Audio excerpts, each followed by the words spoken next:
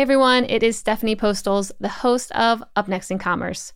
Before we get into our latest interview with another e-commerce leader, I wanted to let you know that the Up Next in Commerce podcast is now available for sponsorship for the first time ever. By partnering with us, your company will be connected to interviews with the most compelling founders, CEOs, VPs, and digital leaders in the world of commerce today. You have nothing to gain but thousands of followers and millions of impressions each and every month. Reach out to me at stephanie@mission.org to see how your business can benefit from partnering with our team at Up Next in Commerce. Welcome to Up Next in Commerce, the show that takes you to the front lines of what's happening in digital, retail, and beyond, with conversations from fast-growing startups to the Fortune 500 and everything in between. You'll get a glimpse into what's next. I'm your host, Stephanie Postles, the co-founder and CEO of Mission.org, and I'll be your guide through all the trends, innovations, and hot topics in the world of commerce.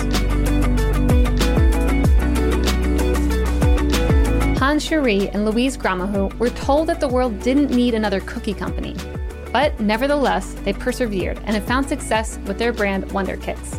On today's episode, they described how they went from Hans's mother's kitchen in Guatemala all the way to exploding onto the scene here in Austin, Texas, and becoming media and celebrity darlings along the way. So what did they learn about brand building, storytelling, and succeeding in America? Find out on today's episode.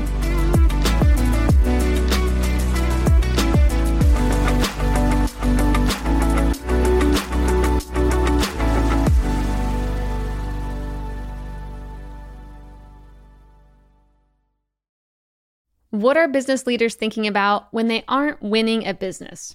Family, travel, the latest TV show?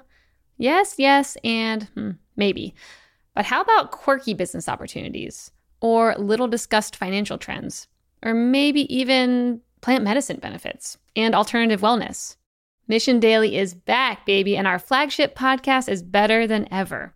Mission Daily is the podcast for the business builder, the thoughtful marketer, the team manager, the blue-collar worker looking for new ways to think about life, finances, and health. This is for the people who want to break the status quo and laugh a little or a lot along the way. Join me, Stephanie Postles, and my co-host Albert Chow as we address the subjects, thoughts, and trends that business leaders think about but don't often talk about. Tune into Mission Daily wherever you listen to your podcasts. See you there. Louise, are you in a cookie factory? Where are you? Yes, I'm in the kitchen right now. That looks legit back there. Yeah. All right. Now that I cleared that up, had to make sure. So from the story before this episode started, I heard about, you guys meeting and connecting on Tinder, having a very sweet love story. I want to fast forward to Guatemala and here actually, start at that point in your guys' lives of where were you and why did you decide to start a company in Guatemala? Well, the company actually started in my mom's kitchen. At that point, I haven't met Louis. It was like 10 years ago. Okay. And I was trying to recapture the traditions, the holiday traditions from when I was a kid because, my mom was the type who really didn't like to go out. She had 4 kids in 6 years. So it was a lot to go out with kids in December. And she loved to just stay home and bake. My mom probably has 2,000 cookbooks in her house. So her thing was we would do all of our Christmas shopping and things early in the month. And then we would the second half of the month, we were at home making cookies. That was her thing. And when you grow up, my siblings and I'm the eldest, you go to school, you get a job. So it's not the same. And I had all of these great times. So I figured, okay, why don't I bake a ton of cookies? I'm going to make 24 cookies, one for each day of the Advent. I think I ended up at 18, I'm not sure. And I ended up with 1,000 cookies I needed to figure out what to do with. So those were my gift that year. And people were like, oh, this is great. You should sell them. They're very good. And first was not serious and kind of a side thing. And then I figured out, okay, this is the right thing for me to do. But it really took shape when we joined. Because the first was just me struggling to get it together. It was a lot. It was very overwhelming. I would not recommend doing founding a company by yourself or building a company by yourself because it's really a struggle. And actually I was about to give up when I met Luis, a few months after I met Luis, and I was really having a hard time with it. And then that's he joined and he's I can help you. And he came helping, I can remove some of the burden of you And with time, like, he really became an integral part of it. So this whole, the way the brand is and looks and feels has a lot to do with what we share as a couple and as a family, and about like our values, the things that we enjoy, like the colors, these childlike, if you will, sense of enjoyment, of joy, all of those things. And that was one of the things that we had in common. I love that. Okay, so how long were you being a solo founder before you met Louise? I think it was 5 years from the very start. So that would be like 3 years. 3 years, like actually making a job out of it. Yeah. Okay. And then so Louise, when you met Hans, what was your first thought when you're hearing about, cookies and the business model? Like, what did you think that you could jump in and help with? And were you a little nervous about dating and helping in the business world? No, actually, it happened very organically, I would say. So because I was doing photography at the moment, so I had more like flexible time, you could say. And I had the chance to help him out. And it started off as a consultant, you can say, just running some HR stuff. And I was doing some sales. I did some marketing stuff for him. And when I started getting more involved, like I think that when we both realized that I was very involved, it just happened. So we didn't force anything. I was very respectful that it was his business from start. And then when he was ready to give up, I was like, dude, like, you have an amazing product. You have something here that we can work with. And it's something that we cannot let just die. So let's just dive in and let's start picking the pieces, and let's build something bigger. And that's what we did. And we have something that really helped. And I think that that's the key here, is that we have very opposite qualities. It's very opposite. So we also respect the decisions on each area that everybody's taking here. So we made it very clear from the beginning which were our limits. And so from here to here, I make the last call. From here to here, you make the last call. And we respect that. And that was like a key moment on our story on working together.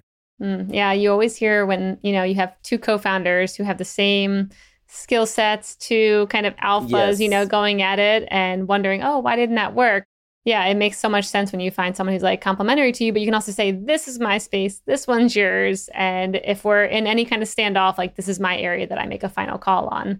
Super helpful, because you hear so many times when, co-founder relationships don't work out because, how similar they are. So how would you describe the Wonderkix brand today? And has it evolved since when you, started it out? We always say that back in Guatemala, we had the in the closet version of Wunderkix. We always knew, like, back in Guatemala, we felt like something was missing. We didn't understand what was it, and we were not entirely happy with the brand. We were fine with it. But when we moved here, like after a year and a half, an employee told us, it's like, have you realized that you have a very queer brand? And we were like, no.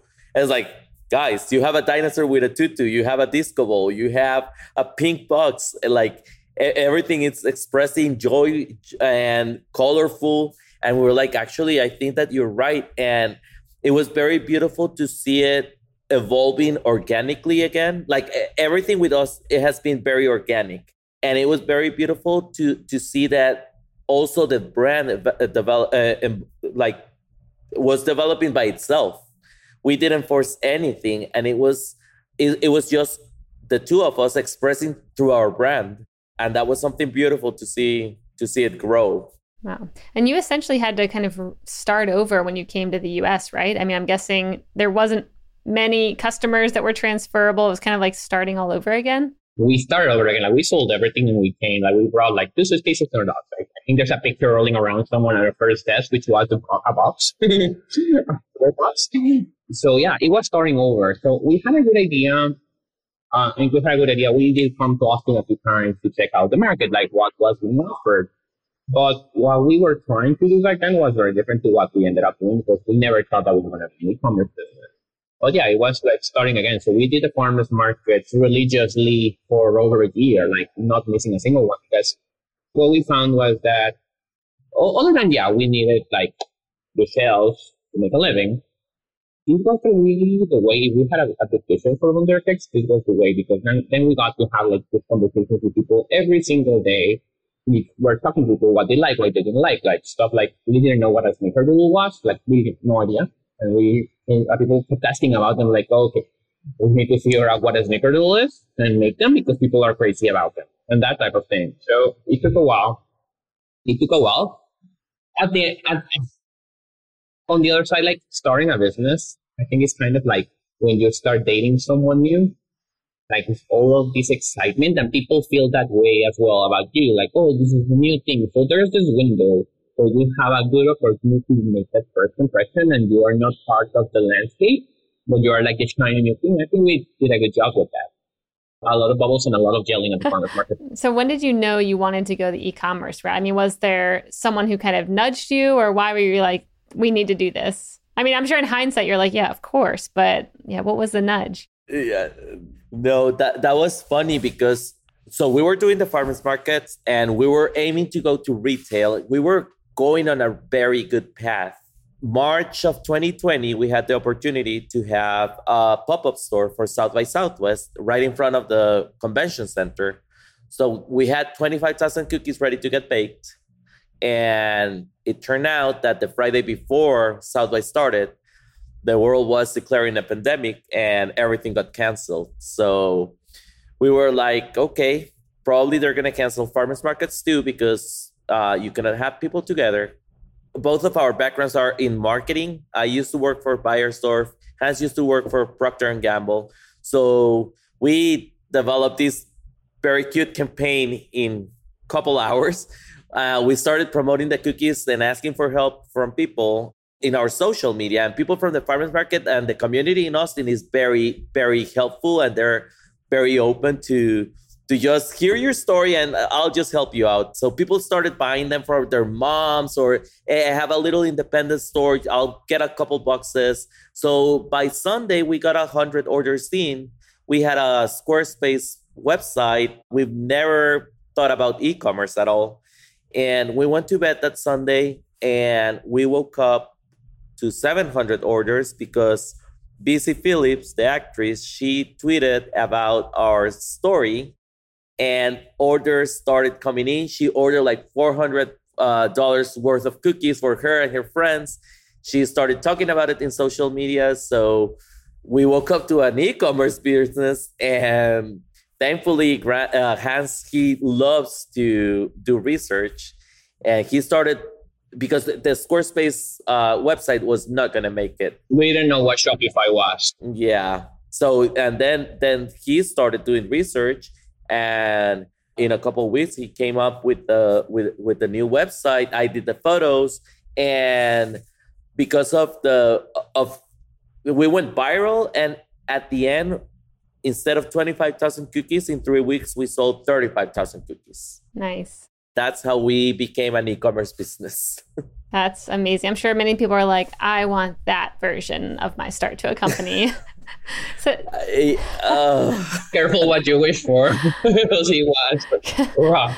Just to give you an idea for us, we never thought about an e-commerce business because back in Guatemala, we don't even have a post office. So we don't have it in our brains or our blood. So we had to learn everything from scratch. Like, oh, you need to get an account with UPS or with FedEx because you need to ship this, and you need special boxes to ship the cookies. So we learned very fast, but it was an adventure. It was rough. Wow. Yeah. I mean, that's an amazing story that you guys definitely had to leapfrog a lot of different things to get to the e-commerce world without having much knowledge in between. So super impressive. Yeah. I mean, after that experience, did you start thinking about influencers in a different way? I mean, just the impact of one person, kind of starting it. Did you go into the company being like, obviously this could be the way to go viral? Or what approach did you take to acquire new customers? Actually, like at that point, one of the things that happened there was that it was a mix of like the right person at the right time in the right place. So when we, after that initial wave started, we really took advantage of that, the fact that a lot of big advertisers have removed themselves from Facebook because no one knew what was happening. Remember, like those first months of the pandemic. So that gave us a little bit of a joy because we were absolutely self-funded. Like we really started out of nothing. So influencers took a while for us like to really understand them. What we did understand very quickly because we got like at first we thought it was a prank because someone called. Oh, I'm calling from the Washington Wall Post, Street Journal. the Wall Street Journal. I'm like, is this a joke? And it had been a very rough week. So we're like, is this a joke? And no, it was the actual Wall Street Journal wanted a comment. And what we learned about the whole experience was that people really respond to you telling your story, words and all. Because a lot of times, like we were just talking about how people want to hear the story. No, people think that the others want to hear the story when it's all said and done, when everything is perfect, like the movie version of it. Like there's a red carpet and a hardcover book. And what we found out is that people really enjoy, I wouldn't say seeing the struggle, but they like seeing you overcome the struggle. But it's like you can really appreciate someone who made it, and that's great, and you will enjoy their successes and everything. But what people really connect on a personal level is like the difficulties and how you keep going or how you find new ways of thinking it. So what we learned like from the very beginning was to talk about our story and all of the difficulties and to find a good light to talk about. Because no one wants to hear anyone complain. That's for sure. So what you wanted to keep talking about, like what you're doing, and that we found out that not only customers themselves, they really enjoy that, but media as well. So it's easy to connect because at the end of the reporters are people. It's easy to connect if you have something to tell. And what we found and how we connected to the rest of it was that it took us a while, but we found out that our struggle as both as immigrants and as a queer couple really resonated with a lot of people that we didn't think that it would. Because again, we're kind of expecting that people will relate to their own problems, but the reality is that they do want to hear more about them. So what we found was that a space about talking about how, I wouldn't say difficult, but how challenging, that would probably be a better word, how challenging it is to really stick to yourself, to really create a brand that expresses your values, when that's not necessarily like the most mainstream view of things. People want that. And that really, it took years, of course, it took a while, but that allows us to then say, okay, if this is true, then how can we use this for good? How can we build upon this? And that's how we landed on what we're actually doing, because we really think that someone very wise said the world doesn't need another cookie company. They said it to us. And at face value, it sounds very mean, but it is very true. So that what we're building now, it goes way beyond like just cookies, and it's more about like sharing each other's stories. I love that. How do you keep the stories fresh? I mean, when being in business for, so long, you see this with, companies who have been around a long time, and they're like, oh, we've kind of lost the storytelling of the company, but what's even relevant anymore? And how do we not keep retelling the same stories that everyone has already heard? I mean, how do you view that challenge to, stay fresh and keep people in the loop while not overtelling maybe a story that, the media's already run? That's something very interesting. And I had to start running the PR for us because, well, it's only the two of us. So I learned, especially when you're an entrepreneur, there's always something new that is happening. And thankfully for us, it has been like, for example, the what happened to us for the pandemic, that we came from Guatemala, that we did the farmers markets for a month. When we moved here, we didn't even want to spend money. We were sleeping in an air mattress because we didn't know what was going to happen. Celebrities, they have reached out to us because they heard our story and they want to make partnerships with us or collaborations. We had Dan Reynolds from Imagine Dragons, that because we told him our story, and it turned out that he founded an organization called Love Loud, that they help the LGBTQ youth in Utah because the rates of suicide are super high there because they're mostly Mormons, and they get excommunicated from the church. They build these safe houses. So it resonated with what we have lived, it made sense with our values. We ended up partying it up with them. And every time that we tell our story, like an opportunity comes and we turn that opportunity into a storytelling. And that's how you keep going. Is it storytelling through things like the Wall Street Journal or places like that? Or are you doing it via Instagram? Because I've heard such mixed results from brands where they're like, anytime working with, PR or news outlets, like it's a waste of time. And then you every once in a while hear a company be like, that one actually worked, that one helped. How do you guys go about, having this interest from celebrities? Or like I saw you have a partnership with Tori Spelling. Like, how do you get this inbound interest from these people? Actually, we always say, always take the meeting, no matter what. When you approach the media, because the media, they can be it could be scary. It could be very, very tough. But if you reach out to them from the heart and I remember the first email that I sent out and I was not even used to this. And I was like very clear from the beginning. It's like, I'm reaching out. I have no clue what I'm doing. Probably I'm skipping every protocol in PR world that I don't know, but I'm asking you from the bottom of my mixer bowl, just tell our story, help us out to get our story there. And the reason why is because we want to go beyond cookies. We're building a mission-driven company. We're becoming this signifier and a marker of a safe space. So when it goes beyond your products and you actually have a mission that you believe in, it helps a lot. And that's what happened with Tori Spelling, for example. She heard our story. She reached out. She loved the cookies, the brand. And when we told her that we were becoming this signifier of a safe space and what it meant, she was immediately like, guys, let's do something together. I would love to be involved in something like this.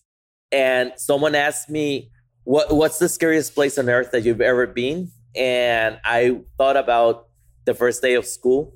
When you're a little kid, you don't know what to expect. Everything is new. You don't know what you are, who you are. And I came out of the closet when I was 30 years old. I picture myself back in that same first day of school.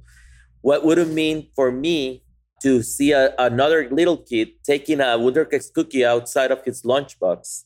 And just because he did it, that meant that I was safe around him, that I could be myself around him. And that would have been a life changer for me.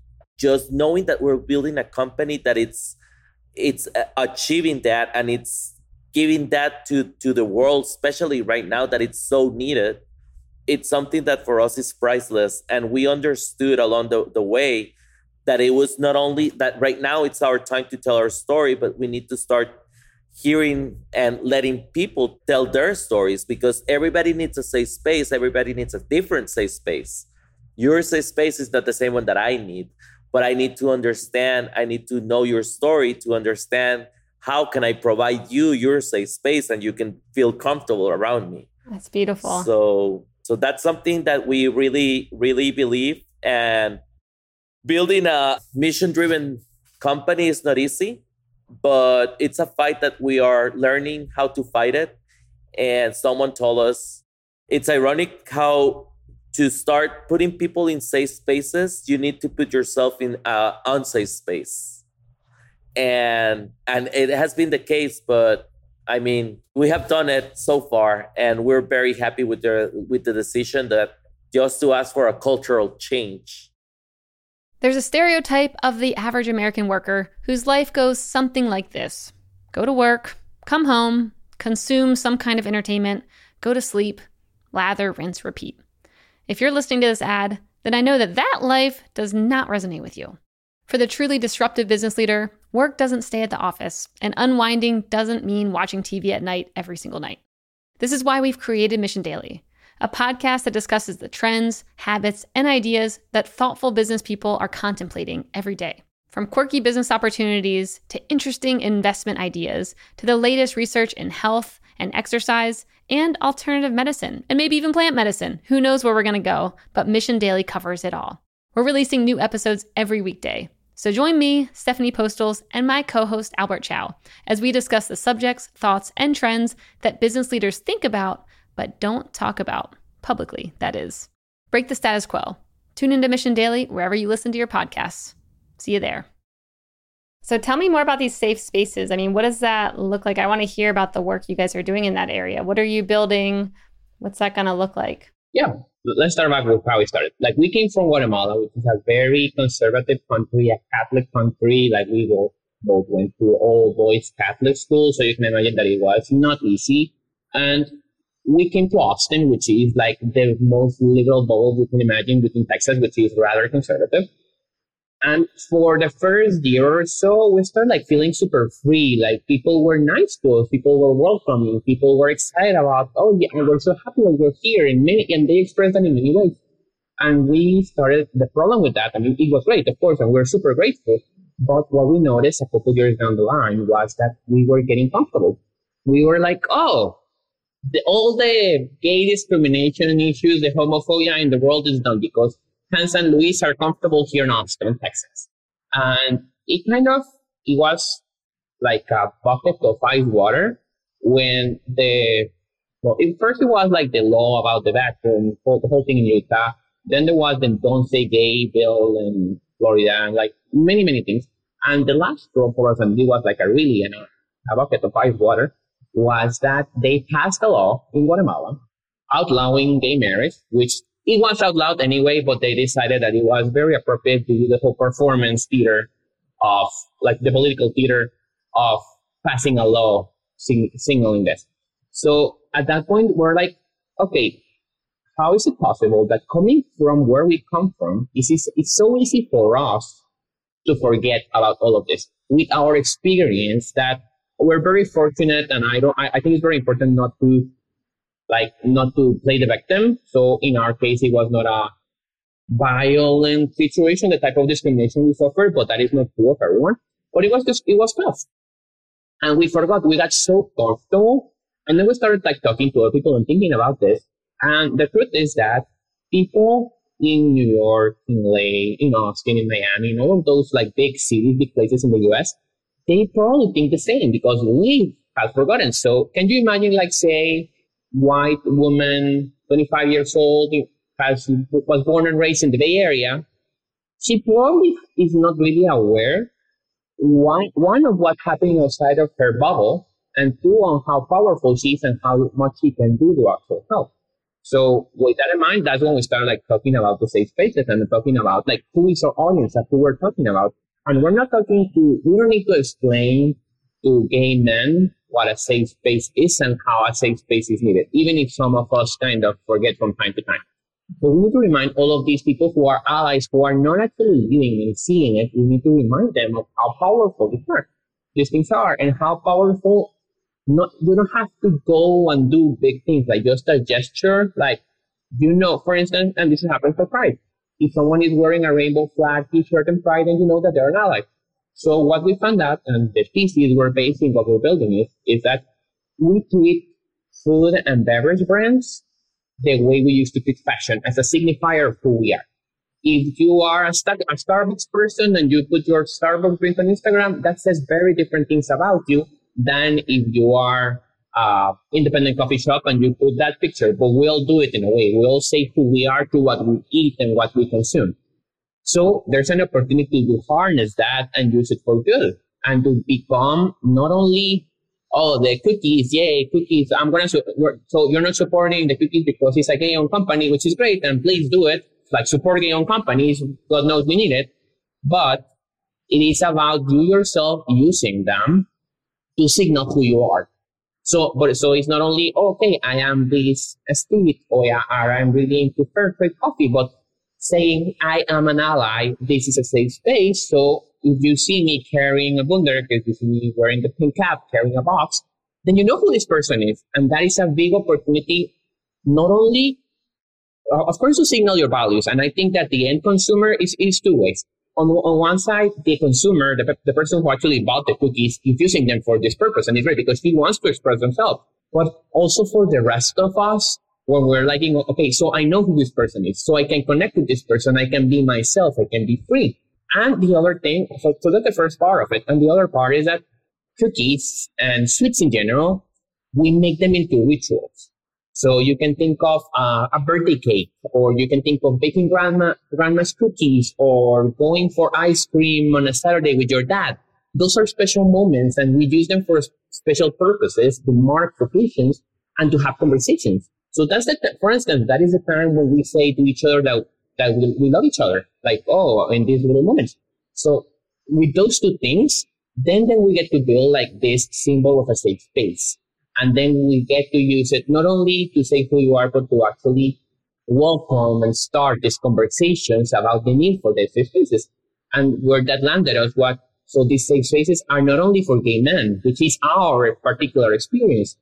These safe spaces are for everyone, because I really, like, people talk about like the Oppression Olympics, like everyone has a different level and it's not a competition of who is the more oppressed, but we all suffer. And it's very easy also for us as gay men. It's very easy to say, oh, white straight men are so privileged, they don't need this.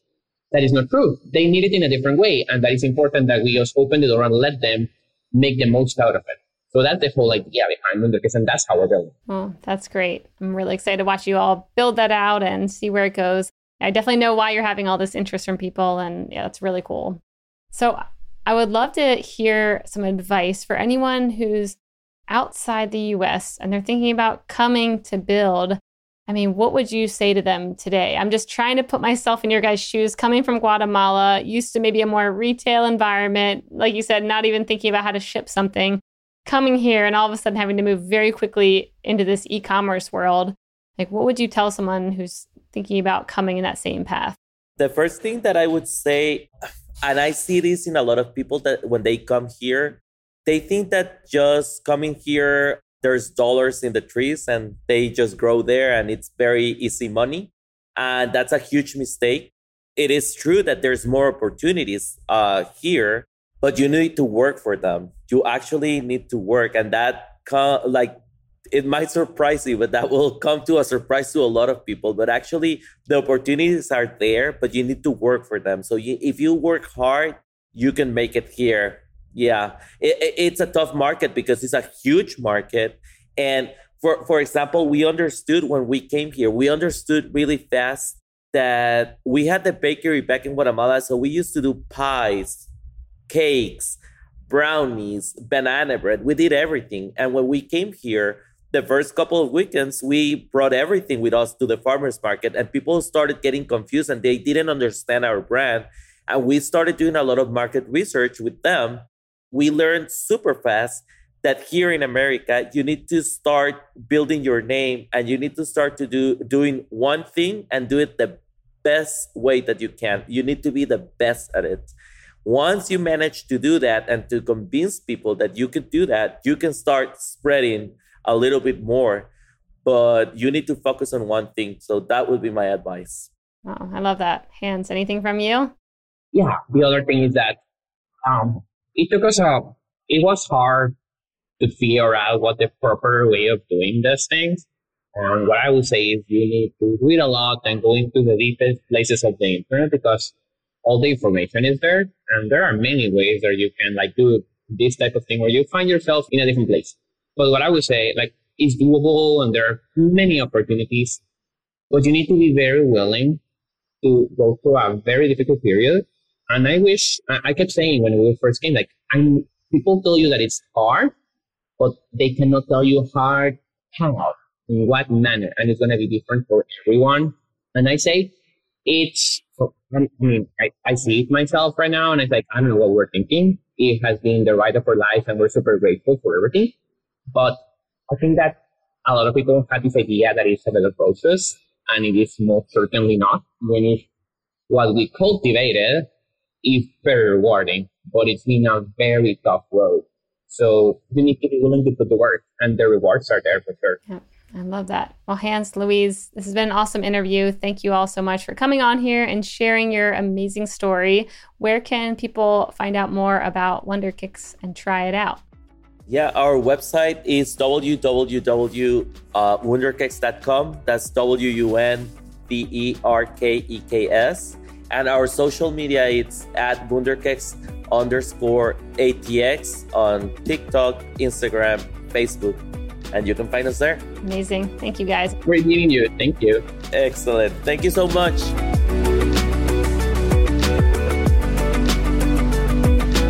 Hey listeners, thanks for tuning into this episode. I hope you enjoyed it as much as I did. If you haven't already, please subscribe, rate, and review this podcast.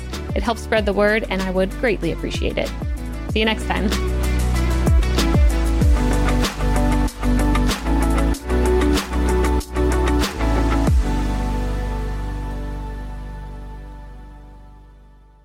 Thank you for checking out another epic hour of business insights and inspiration on the Up Next in Commerce podcast. If you like what you've heard and you're interested in partnering with us to bring your brand to a growing audience of e-commerce experts, reach out to me at Stephanie@mission.org to get the conversation started.